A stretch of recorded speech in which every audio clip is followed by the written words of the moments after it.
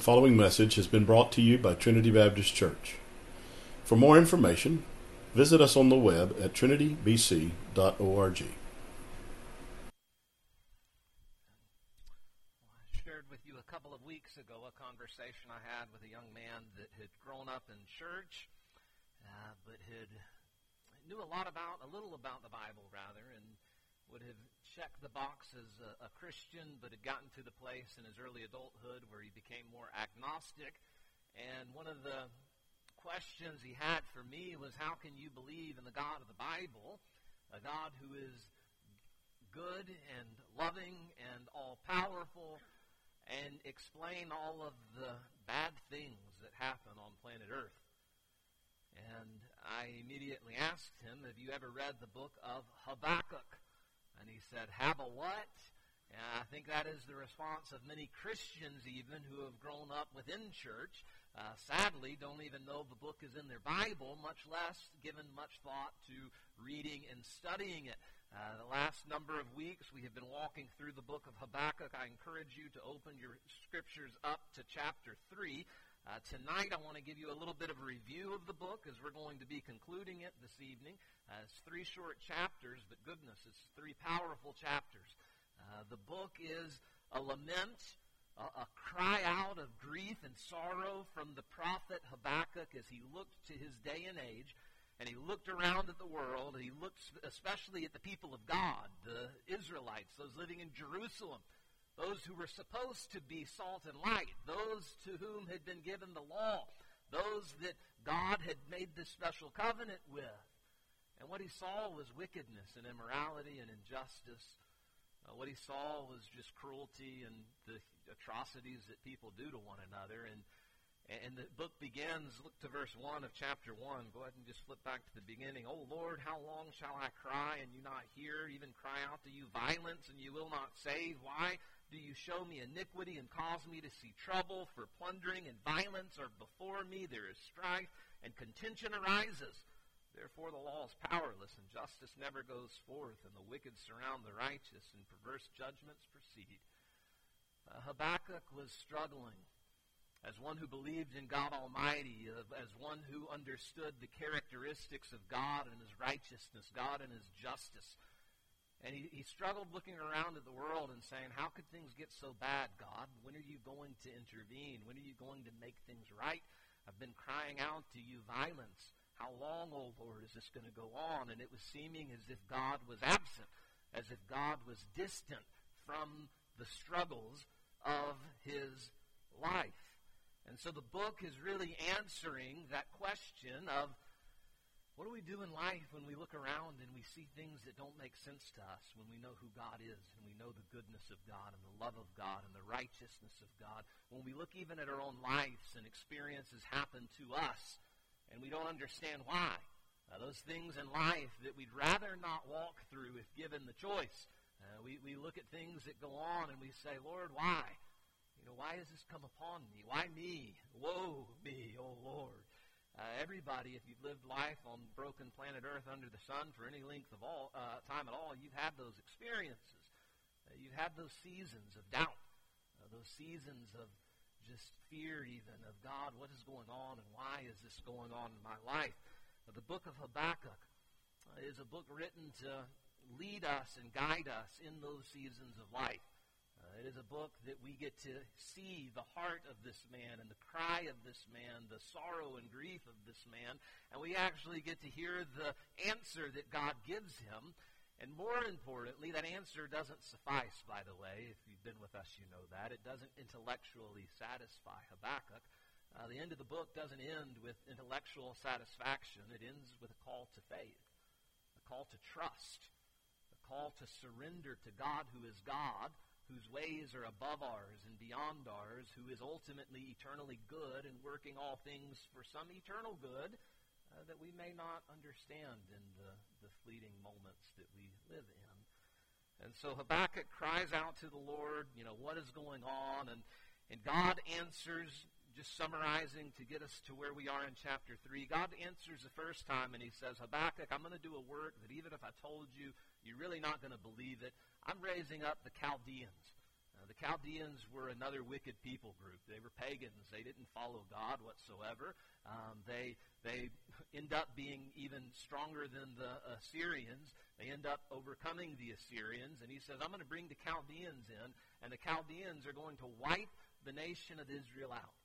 They are the ones that came in, and the southern kingdom, specifically Judah, Israel, the northern kingdom, was captured by the Assyrians. Judah is overtaken by, eventually, Habakkuk is being told prophetically, they're going to come in and they're going to wipe out Jerusalem. They're going to lay flat the temple.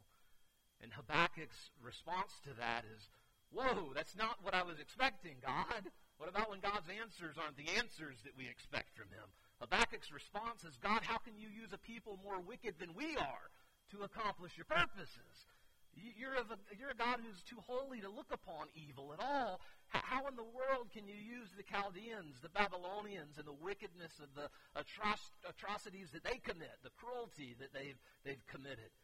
And God's answer to that is, don't worry, they'll be judged too. That they will stand accountable for all of their wicked acts, that they will stand accountable before God Almighty. He will judge them also in that appointed day of judgment. And the answer that we come to after that response from God in chapter 2, specifically verse 4, Habakkuk is told to write this vision about the impending judgment that is coming, that God's going to bring it about. And God says to him, behold the proud, his soul is not upright in him, but the just shall live by his faith. Habakkuk chapter 2 and verse 4 is quoted 3 times in the New Testament. It's alluded to a couple more times in the Old Testament. The just shall live by his faith.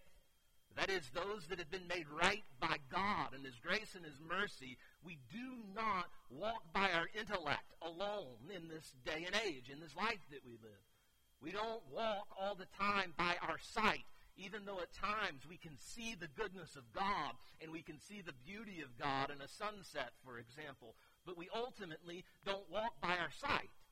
Ultimately, the just are called to live by faith. That we must believe the promises of God even when our mind can't make sense of what's going on. That we must believe the promises of God and live by them and hope in them and trust in them and in who he is, even when our eyes see things happening that speak against his goodness, that speak against his sovereignty even, as we don't know why and we don't see the big picture and understand the purpose of it all. We are not called to have all the answers and reasonings for every little bit of suffering that goes on planet Earth. If we had all those answers, we would not be human, we would be God. But we don't know it all. His ways are above us and beyond us. And the call that he gives to us isn't let me enlighten you so you come to understand it all. Now, the call simply is, I am God, you must trust me. You must live by faith. And so the rest of chapter 2 was Habakkuk being, God really speaking through Habakkuk, giving a word of judgment upon the Chaldeans, that their time of judgment would come, that though they would be mighty and powerful and conquer many people groups and even come in and take charge over the people of God, their appointed day of judgment would happen. Concludes in verse 20, the Lord is in his holy temple, let all the earth keep silence before him. God wins in the end. And even in those victories that the Babylonians would accomplish, it was only by the sovereign hand of God letting it occur. Chapter 3 now, this evening, is the concluding chapter of the book. And you read in verse 1, it says, a prayer of Habakkuk the prophet on the Shigionoth, we'll call it that for sake of me not knowing how to pronounce that word. We don't really even know what the instrument was, but it was some sort of instrument. We find the very last words of the chapter, to the chief musician with my stringed instruments. But this last chapter of the book is actually a psalm. It's a song from the prophet Habakkuk. It's interesting as we think about it being a song that I mentioned Sunday morning even, that God has made us to be a singing people. There's a peculiarity to that. You don't find, even though the birds somewhat sing a song, not really to the extent at all that we do. You don't find a group of squirrels gathered together and one squirrel up in front of them, performing, singing, and the others enjoying the song of one squirrel. And yet we fill stadiums filled with people, with one person up there performing, singing a song. It's an interesting component of how God's created the human mind, the human heart, the human soul. We are a singing people. And God is delighted in the songs that we sing when they're sung rightly to Him. That God receives honor and glory in that we are actually edified through singing. We're to sing songs, psalms, hymns and psalms to one another, spiritual songs, the New Testament says. There's an edification even of one another in a song. There is something about a Christian song that can lift your heart, even in a moment of despair. And this final chapter is really a song that was written, a song to comfort our hearts when we don't know why things are happening like they're happening, when we do have the question of why, when our heart is hurting over a situation that is occurring to us personally, or even just the frustration when we look at life in general, and sometimes we say, God, where are you in the midst of all the crazy that is going on right now? Habakkuk chapter 3 calls us to just that simple faith in the Lord. I don't want to read it all right now. We'll read it all as we walk through the message this evening, the sermon, but I want to read just a few selected verses, first verses 1 through 3, a prayer of Habakkuk the prophet on the Shinnegoth. O Lord, I have heard your speech and was afraid. O Lord, revive your work in the midst of the years. In the midst of the years, make it known in wrath. Remember mercy. And in verses 3 through 16, he really focuses back very poetically on God's works in time past for Israel. We'll look to them verse by verse as we walk through them later. I just want to read verse 3. God came from Teman, the Holy One from Mount Paran, Selah, dealing with those cities being in the land of Sinai, the area where the people of God were led out of Egypt and into the promised land. And then what unfolds is a very poetic, a lot of imagery used to describe God's mighty works in time past for the people of God, for the nation of Israel. Verse 16, we'll begin reading, and we'll read through the rest of the chapter through 19. He says, When I heard, my body trembled, my lips quivered at the voice. Rottenness entered my bones, and I trembled in myself when he heard of the pending judgment that God would bring upon the people of Judah. Says that I might rest in the day of trouble. When he comes up to the people, he will invade them with his troops. Though the fig tree may not blossom, nor fruit be on the vines, though the labor of the olive may fail, and the fields yield no food, though the flock may be cut off from the fold, and there be no herd in the stalls, yet I will rejoice in the Lord. I will joy in the God of my salvation. The Lord God is my strength. He will make my feet like deer's feet, and he will make me walk on my high hills to the chief musician with my stringed instruments. I want us to see tonight how to find rest in troubled days. How to comfort your heart in the middle of a season of turmoil, of trouble. When things are going on that you'd really rather not be going through, and you definitely don't understand all the reasons why. Notice first in verses 1 and 2, what do you do when trouble comes and you're seeking to find rest in the Lord? First, notice you must cry out for God's mercy. Verses 1 and 2, the beginning of this song, what does Habakkuk do? Habakkuk does what he did really even in verse 1, chapter 1. He turns to the Lord in prayer. Only his prayer is a little bit different now at the end than it is at the beginning. In the beginning, he was crying out, How long, O Lord? And now, having received this answer from the Lord, what does he pray? O Lord, I have heard your speech and was afraid. says, God, I've heard your proclamation of judgment that is coming not only upon the people of God, but even upon the Chaldeans and all the nations of the world, because you are a holy God, and we are a sinful people, and the holiness of God demands consequence, demands justice. To make things right, sinners must be punished. Habakkuk comes to a full awareness and understanding of this, that God is going to set all things right, and when he does, that's not going to be good for any person, for any human being, because all are sinners and fall short of the glory of God. And so he says, I've heard your speech and was afraid. There is a right terror of God that is so absent from the heart of modern-day Christians even. When we think of the holiness of God and the judgment that is rightly due upon us, upon humanity, that we have so humanized God, that we've made him so much like us, that we've made him so little in respect to what it is that he is in his holiness and his righteousness, that so many don't fear God at all. So many Christians even don't have a reverence for God in his might, in his glory, in his holiness. Very few even speak of the holiness of God anymore. Habakkuk came to a fresh vision of the holiness of God, and he came to a new awareness of the judgment that was to be poured out upon, again, Jerusalem and even the Chaldeans and all the nations of the earth because of the holiness of God. And in a right way, the fear of God is the beginning of wisdom. It produced a fear of God within his heart, a reverence of God, and even a fear of the terror of judgment that was to come. You realize that God's judgment upon Jerusalem, upon Judah was severe. The Babylonians came in, and they wiped Jerusalem. They laid it flat. Many people died.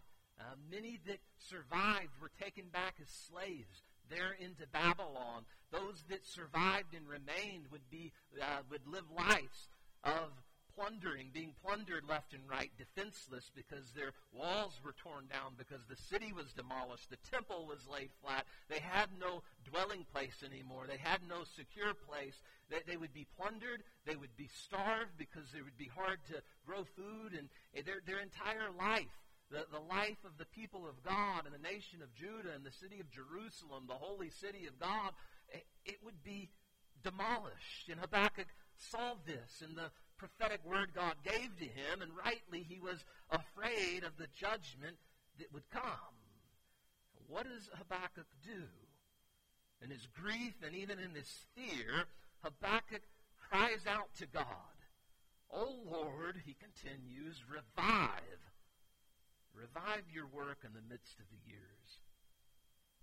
Lord, revive your work of redemption, your work of making your name known through the people that you have called, you're the covenant people called from Abraham even to be the people of God, through whom God would make his name known to all the nations of the earth. This is the work that Habakkuk has in mind here. Oh God, revive your work with your people, that you're drawing a people unto yourself, and that you will make them a peculiar people. You'll make them a holy people. You'll make them salt and light to all the nations of the earth. Oh Lord, revive your work in the midst of the years of judgment that were to come. What he does is he turns to God and he pleads for the mercy of God in the midst of his sorrow, in the midst of his grief, in the midst of the judgment that was rightly coming upon the people of God. He says, in the midst of the years, make it known. In wrath, remember mercy. Wrath. There's another word we don't hear anymore because you don't hear about the holiness of God. What is wrath? Wrath is the relationship of holy God to sinful man. Okay, if God is holy and perfectly righteous in all that he is and all that he does, when it comes to sin, that which is opposed to him, that which is against him, the relationship that exists there is described as wrath. It's a holy indignation against all that is wrong, all that is unjust, all that is wicked, all that is evil. There is a wrath of God against sinners. There's a wrath of God against all that is wicked and wrong and all who are wicked and wrong in this world. And if you didn't know it or not, the New Testament says we are all born in enmity against God, with the wrath of God abiding upon us because we're sinners and He's holy. There was a wrath of God that was coming. And Habakkuk's plea to God, in the midst of his fear, in the midst of his grief, in the midst of his sorrow, knowing what is to come, he turns to God and he says, God, in wrath, remember mercy.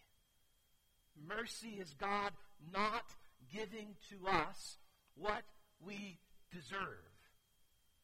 And if you know anything about who God has shown Himself to be over and over again through the Old Testament that we've been studying through, that He's a God who first describes Himself as merciful and gracious, long-suffering and kind, forgiving generation upon generation, any and all who turn to Him. And so Habakkuk, knowing the heart of God and the merciful character of God, he turns to God and he cries out, God, in your wrath, as this great judgment comes down upon us, remember mercy. Don't give us what we truly deserve. Remember mercy in your work that you've been about, calling a people to yourself that you've shown mercy to, and that you've changed by your mercy, and you even draw into yourself through your mercy. Don't forsake that work. Make it known in the midst of wrath. Remember mercy. It's a good lesson for us that Habakkuk sets here. He doesn't take a hard-hearted... let me word it this way. He doesn't rejoice in the judgment that is to come. There's a good way to word it. He doesn't rejoice in the judgment that was coming rightly upon the wicked. He actually laments it. He's actually grieved over it.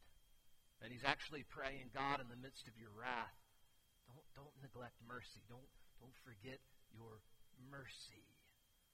I remember back in preaching class at seminary, a person preached on hell, and they preached on hell in sort of a carefree way. It wasn't hard-hearted. It just was kind of matter-of-fact. And Dr. York, the preaching professor, made the point. He says, listen, when you're preaching about hell, there ought to be tears in your eyes.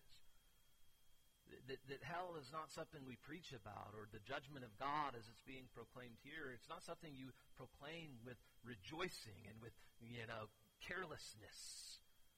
No, there's grief in the fact that sinners must be condemned. There's grief in the fact that hell is real, and there are a great number of people who will spend eternity there. Our hearts ought to be broken over that. Even applying it just modern day, where people, they speak so hard-hearted against sinners and people doing stuff wrong, as Christians even, and you go to hell and you're going to burn in hell for da-da-da-da-da, and they do so with a smug arrogance. That's not of God. That's not of a true prophet of God. That's not a true believer. Habakkuk sets an example here that the judgment of God should grieve our hearts, because we know, if not for the grace of God, there go I, that we ought to also be under the judgment of God. But we also know that the heart of God is to forgive, to redeem, to show mercy, and that's what God delights in. That's what the grand goal of it all is, that His Son comes. We'll get there. The gospel itself is for a merciful redemption from the wrath of God that we rightly deserve. Cries out in wrath, remember mercy. It's good to remember when you're praying to God in the midst of suffering that you deserve far worse than the suffering you're going through. You realize that, right? We are all sinners. We deserve eternal condemnation. You don't deserve God. You don't deserve God's goodness. You don't deserve God's love. You definitely don't deserve God's intervention. You realize that right now. Whatever you're going through and whatever great sorrow is upon your heart, you realize we endure all of this mess that's the part of human life right now because of rebellion against God. It's because of Adam's sin and transgression against God. Sin has passed upon to every person, and we live in a cursed and fallen world because of our sin, because of mankind's rebellion against God. You realize we, by the grace of God, have an opportunity of salvation, right? Because of his mercy. We should be all condemned. We all should endure far worse than anything that this life can bring before us. It's good to remember that in the midst of our suffering, in the midst of our sorrow, in the midst of our grief, to know when we turn to God that we are being arrogant and our soul is not upright within us, when we question God as if we know better, as if we are undeserving of what we are walking through. Habakkuk ends in the place here where he's going to God, and his heart is focused upon the fact that he has no real standing before who God is, before the true, living, almighty God who is holy and just in all that he is and all that he does. All he can do is go before him and plead for mercy. God, will you be merciful? Yeah, your people deserve this, but I know in the midst of it you are a merciful God, and you are at work even in this to accomplish an eternal good as you have promised. You are drawing a remnant unto yourself, and you will work redemption. Cry out for God's mercy to find rest in troubled days, firstly. Secondly, verses 3 through 16, remember God's past mercy. As Habakkuk cried out for God to remember his mercy, Habakkuk then goes into this very poetic description of God's mercy that he had shown to the people of Israel in time past. I think he's, in a way, recalling God to this remembrance. Not that God doesn't remember, but your prayers direct your heart more than it informs God. His heart is being reminded of the great mercies of God in time past. And so we'll quickly walk through these mercies of God shown to Israel. He says, God came from Teman, the holy mountain of Paran, Selah.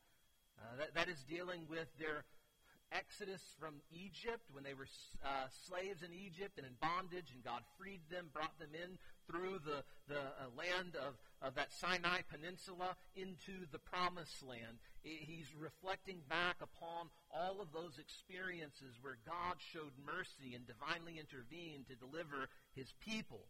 And he says Selah, meaning stop and think about it for a moment. God came in the midst of their bondage, in the midst of their slavery, in the midst of all that they were going through, even through the wilderness wandering. God never left them. God never forsook them. God was with them every moment, through every trial, through every difficulty that they endured. God came.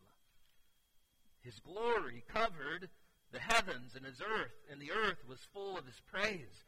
His brightness was like the light. He had rays flashing from his hand, and there was power, and there his power was hidden. To think on Mount Sinai, the grand revelation of God there, that even Moses experienced and the people saw in the cloud, but even more specifically, the Shekinah glory of God that descended there in the temple in the Holy of Holies, or the tabernacle rather at that point, as they were led by cloud by day, a pillar of fire by night. God revealed himself in a mighty way to his people. Before him went pestilence, and fever followed at his feet. That's likely a description even of the curse of breaking the law. If you read Exodus, Deuteronomy, if you keep the law, you keep this covenant, there was the blessing of God, but when they transgressed, pestilence and fever would come upon them, it was warned. He stood and measured the earth. He looked and startled the nations, and the everlasting mountains were scattered. The perpetual hills bowed. His ways are everlasting. All of that poetic description of like the mountains shaking before him, the hills being laid flat. God worked in mighty, grand, spectacular ways. Parted the Red Sea, for goodness sake. He brought it down upon the Egyptian army that was following. I saw the tents of Cushan in affliction. The curtains of the land of Midian trembled. O Lord, were you displeased with the rivers? Was your anger against the rivers? Was your wrath against the seas that you rode on your horses, your chariots of salvation? Poetic descriptions of, it wasn't that he was against nature. No, he was against all those who came against Israel. He brought judgment upon the Egyptians. He brought judgment upon all the Canaanites even. He delivered his people. The bow was made quite ready. Oaths were sworn over your arrows. God made his promises through even the deliverances over his people, for his people. You divided the earth with waters. The mountains saw you and trembled. The overflowing of the water passed by. The deep uttered its voice and lifted its hands on high. The sun and moon stood still in their habitation. That battle where God literally stopped the sun and moon there in the midst of their warfare. At the light of your arrows they went. At the shining of your glittering spear you marched through the land in indignation. You trampled the nations in anger. You went forth for the salvation of your people, for salvation with your anointed. You struck the head from the house of the wicked by laying bare from the foundation to neck. All of that poetic language dealing with a description of God's work through Moses, his anointed, through Israel, his anointed. There is a prophetic word here even appointing us to the Christ, the anointed, the work at Calvary and the work yet to come, even in Christ's second coming. All that would point to, you thrust through with his own arrows the head of his villages. They came out like a whirlwind to scatter me. Their rejoicing was like feasting on the poor in secret. You walked through the sea with your horses, through the heap of great waters. When I heard, so now we get to the end there of verse 15. I'm not going to walk through all the imagery there, but it's all pointing to the grand, great ways that God worked for his people. The battles that were won, even where God would confuse the enemies and they attacked one another, and they literally put swords and arrows of their own through one another, thinking they were the enemy.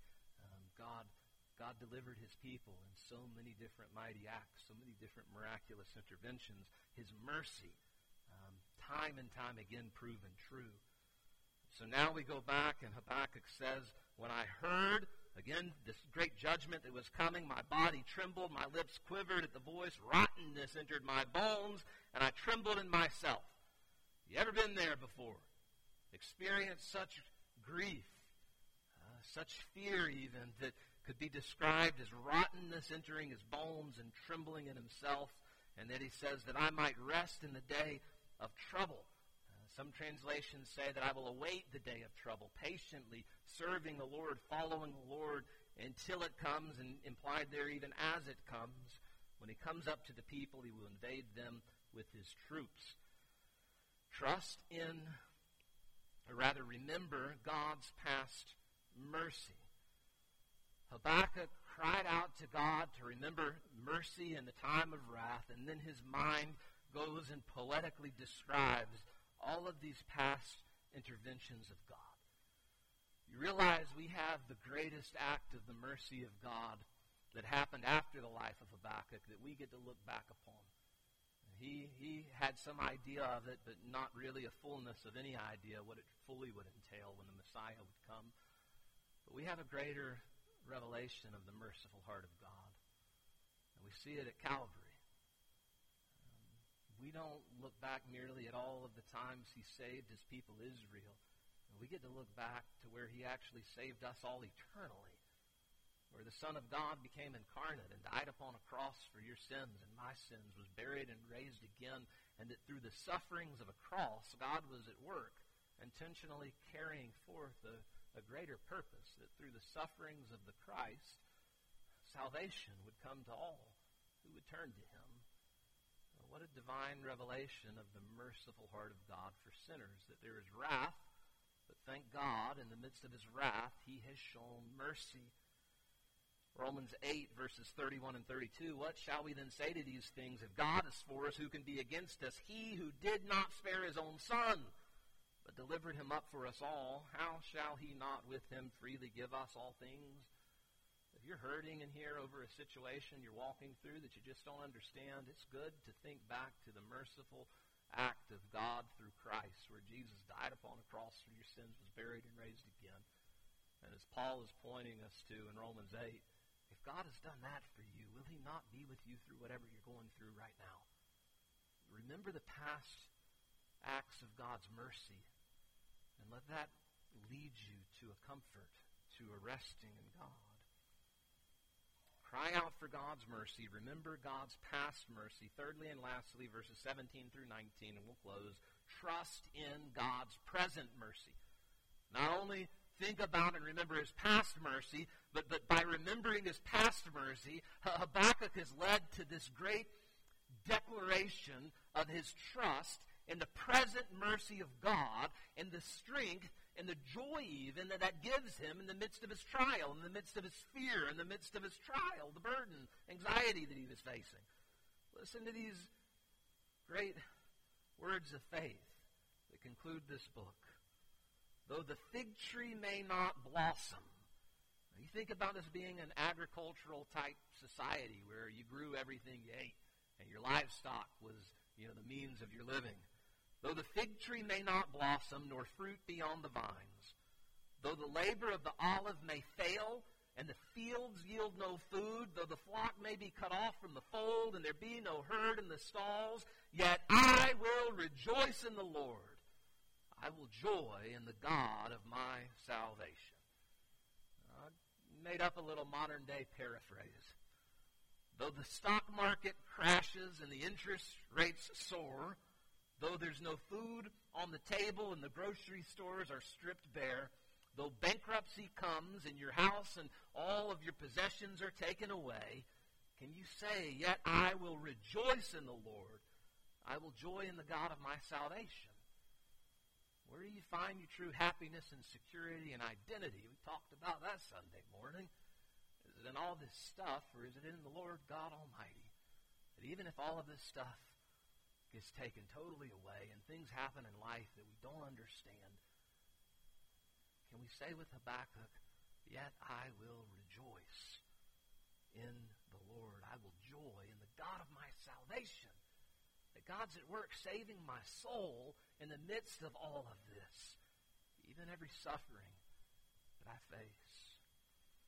Verse 19 expresses the result of such a faith. The Lord God is my strength. When you come to that peace in the Lord, that resting, that trusting in the Lord, there is strength. It is not from within, it's from above. The Lord is my strength. He will make my feet like the deer's feet, and he will make me walk on my high hills. If you were living in Palestine and you looked up to the mountainy type country that would be hard to walk upon, guess what was walking on it with ease? The deer. And they would leap and easily walk about places that it would take a lot for you or me to navigate our way through. And that's the imagery that Habakkuk is drawing in here, that just as the deer can tread the high mountains and the rocky, places that are hard to navigate, when we're right, trusting in the Lord, when we're walking by faith and not by sight, when we are living by the mercies of God and trusting in the mercy of God, even his present mercy to keep us and sustain us, we are like the deer, navigating situations in life that are hard to navigate, that are hard to walk through, and yet by the strength of God, he makes me walk on my high hills. He leads me through it, even with a peace that passes all understanding. Habakkuk's main point in the end is if you trust in God, he will give you the stability in those slippery moments of life. He will guide you through it. Paul put it this way in 2 Corinthians 12 and verse 9, my grace is sufficient for you, God told him when he was bemoaning that thorn in the flesh that set him back so often. God says, my grace is sufficient for you. Do you know that this evening? Whatever you're going through, whatever you're struggling with, whatever the burden is upon your heart, God's grace is sufficient for you. Oftentimes in life, we want to know why. Randy Alcorn, I'll close with this, writes these words about that desire to know the reasoning. Sometimes we make the foolish assumption that our Heavenly Father has no right to insist that we trust him unless he makes his infinite wisdom completely understandable to us. What we call the problem of evil is often the problem of our finite and fallen understanding. It was the hardest lesson I'd ever had to learn. In our times of suffering, God doesn't give answers as much as he gives himself. I love that. In our times of suffering, God doesn't give answers as much as he gives himself. He doesn't call us to an infinite understanding of all things happening, but he does call us to himself. And he says, trust me. Find rest in me. He promises, I'll never leave you nor forsake you. In Lamentations chapter 3, verses 22 and 23, we read, it is of the Lord's mercies that we are not consumed. Because of his compassions, they fail not. They are new every morning. Great is thy faithfulness. Heavenly Father, we come to you and we thank you for your faithfulness, for your mercies that are, Lord, new every morning, that never fail us. Lord, that you never leave us nor forsake us, that there's nothing that ever happens in our life that takes you off guard and by surprise. But everything that happens, Lord, we know by the promises of your word happens for a reason. Lord, reasons that we seldom understand, that are far beyond us and above us. Lord, what we do understand is that you are God and you are good and you love us enough that you gave Christ to redeem us. Lord, if you've given us Christ, will you not freely also give us all things? Lord, I pray if there's any here tonight that are struggling, that are facing things they'd rather not be going through, that are hurting, that are questioning, Lord, may you call them to yourself tonight. May they just turn to you and put their faith and trust afresh and anew in you. Lord, even though they may not understand why, they can understand you, and they can understand your love and grace you've given through Christ. And may that comfort their heart, comfort their soul. May they find rest, Lord, in you this evening. If there's any here who've never turned to you for salvation, Lord, I pray that even now they would do so. I ask this in Jesus' name. Amen.